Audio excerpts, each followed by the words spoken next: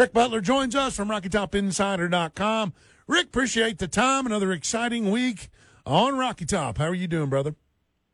Hey, everybody. I'm not doing bad whatsoever. It is fun times over here in Knoxville, and certainly hope you guys are doing well, too. We are. Before we get to football, I got to ask you, the Tennessee basketball team, the men's team, takes on Gonzaga tomorrow night, and that is an exhibition game in Frisco, Texas. I believe that to be a 9 o'clock start. I heard your partner there on Rocky Top Insider talking about actually getting to go to that game to cover it. So I don't know your status on that, but what a great opportunity. And early basketball, it doesn't count or anything like that, but it is Gonzaga and Tennessee, a top 11 matchup. Yeah, no doubt about it. It's definitely going to be a lot of fun on Friday night in Texas. Even last week, or maybe it was actually a little bit earlier on this week, Tennessee basketball actually hosted Tom Izzo and Michigan State in Knoxville earlier this week. So, Yeah, there's been a lot of fun things going on right now with the Tennessee basketball program. And actually, funny enough, if you're watching that game or if you're tuned into that game, you're correct. And Ryan will be there, so Rocky Top Insider will be well represented. But that arena that they're playing in is actually my hometown. That's where I grew up. That's where I spent the first 18 years of my life. Really? My senior year of high school, I was a pizza deliverer right before I went to college, and I can't tell you how many pizzas I actually delivered to that specific arena growing up, hoping to get to cover the team one day. So That's it's cool. kind of full circle. So if you're watching the game, that's my hometown over there. That is cool. Frisco, Texas, huh? That's right. You can check out the game. It says ppv.com, which is a pay-per-view, or check your local provider, Xfinity, Spectrum, Direct, Dish, all the normal ones, Verizon, whatever. But ppv.com would have some info on that if you'd like to check that out tomorrow night. Now, football is what everybody's talking about. I loved your article. I just saw it a couple minutes ago about how Jalen Hyatt is outpacing 6 SEC football teams when it comes to touchdown passes. And that kind of puts it in perspective here of what Jalen Hyatt has done. It's really remarkable. Yeah, I think remarkable is the exact perfect way to put it. I mean, it truly is jaw-dropping. Jalen Hyatt has 12 touchdown receptions through the first 7 games of the season so far. And just like you said, that is more receiving touchdowns than 6 SEC teams. And that includes number 1 Georgia, that includes preseason top 10 Texas A&M, that includes South Carolina, Florida, Missouri, and Auburn. All of them have less than 12. But I think you're right. Ultimately, that puts into a great perspective just really how great Jalen Hyatt has been this year at finding the end zone. He really has a knack for getting in the right spot. Obviously, the coaches have a knack in getting him in the right position on the field with the right matchup. But, man, that guy is just so talented at getting in the end zone. I think it's really impressive what he's been able to do, especially in the last 3 weeks, tallying up 9 total touchdowns. He's been phenomenal for Tennessee in Cedric Tillman's absence. Speaking of, nice segue. You know where we're going.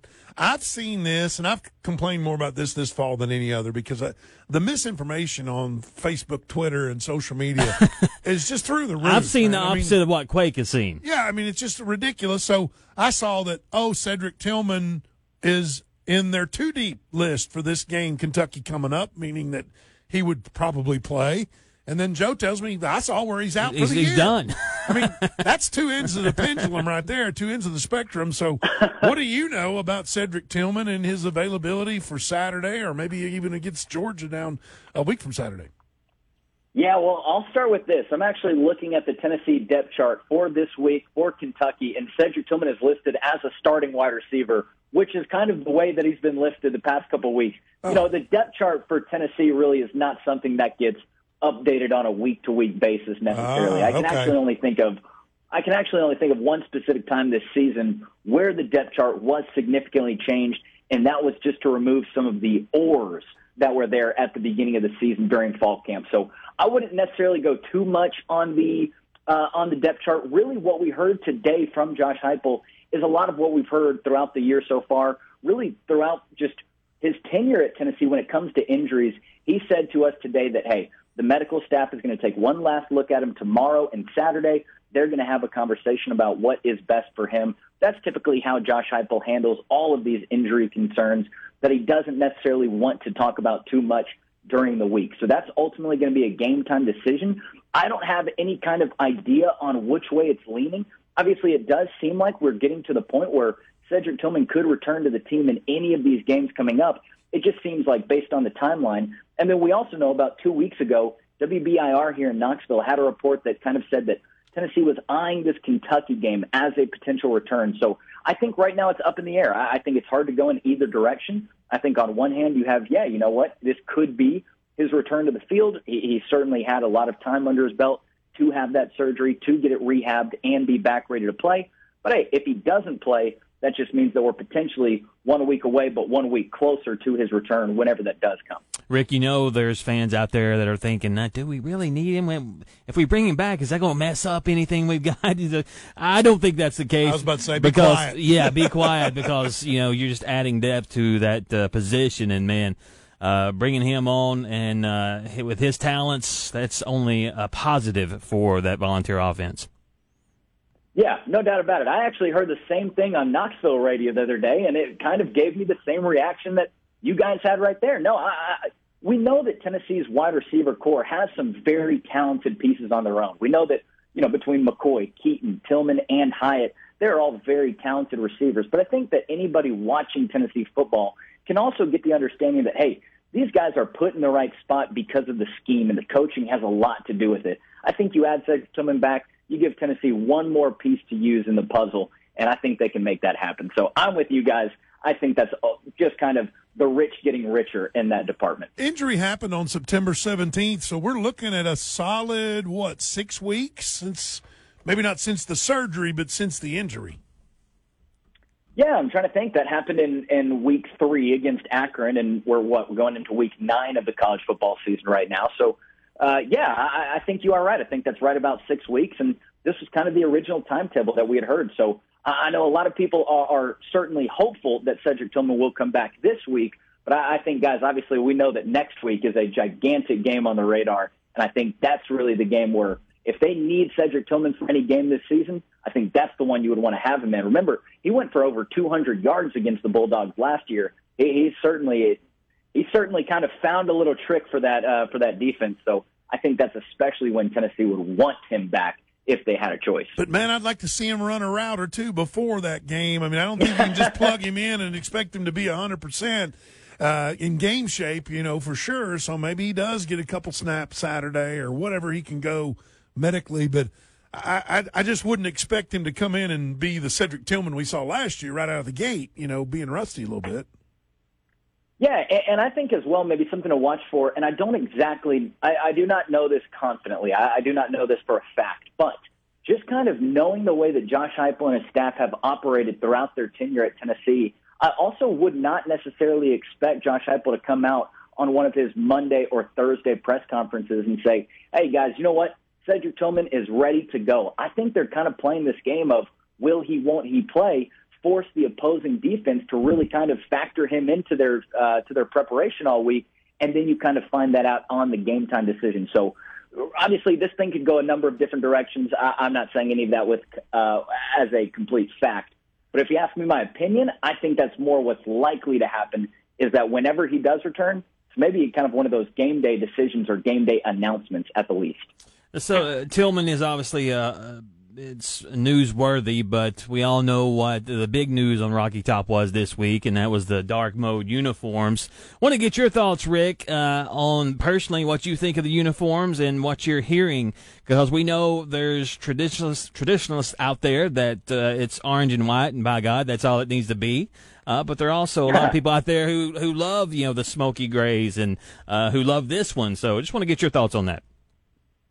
Yeah, okay, so believe it or not, and I have been pretty surprised by this throughout the week, but I have seen very, very good responses for Tennessee's dark mode uniforms. I think a lot of the people that I was maybe expecting to either kind of be negative or kind of be a little wishy-washy about it, there's a lot of people that I think are on board. And one of the most common traits that I've seen from people, at least on social media, which we know that social media can often be the vocal minority. But one thing that I did see a lot was, hey, you know what? I'm not necessarily for alternate jerseys, but these are a lot better than the smoky grays. So I at least saw that as a common reoccurrence. Whether that does or does not speak for Vol Nation, I do not know.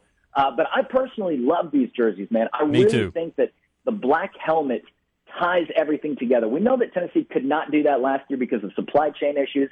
I actually think their equipment department did a really nice job at kind of stringing together those alternate white helmets.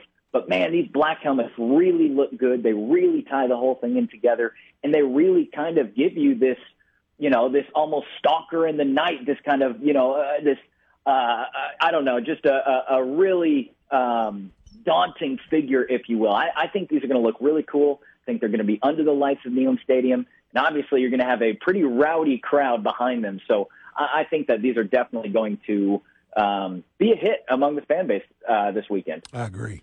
I love them. I've been talking for years now. I need to get a black helmet that you can do something and look good, with that orange contrast.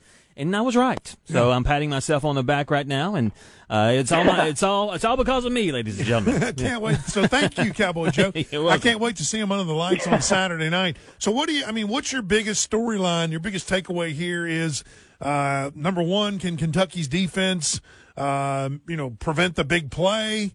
And number two, can Kentucky score with Tennessee? I mean, that's what it feels like going into the game from my perspective. Yours? Yeah, I think you're right. I think those are two of the top points right there, especially the last one.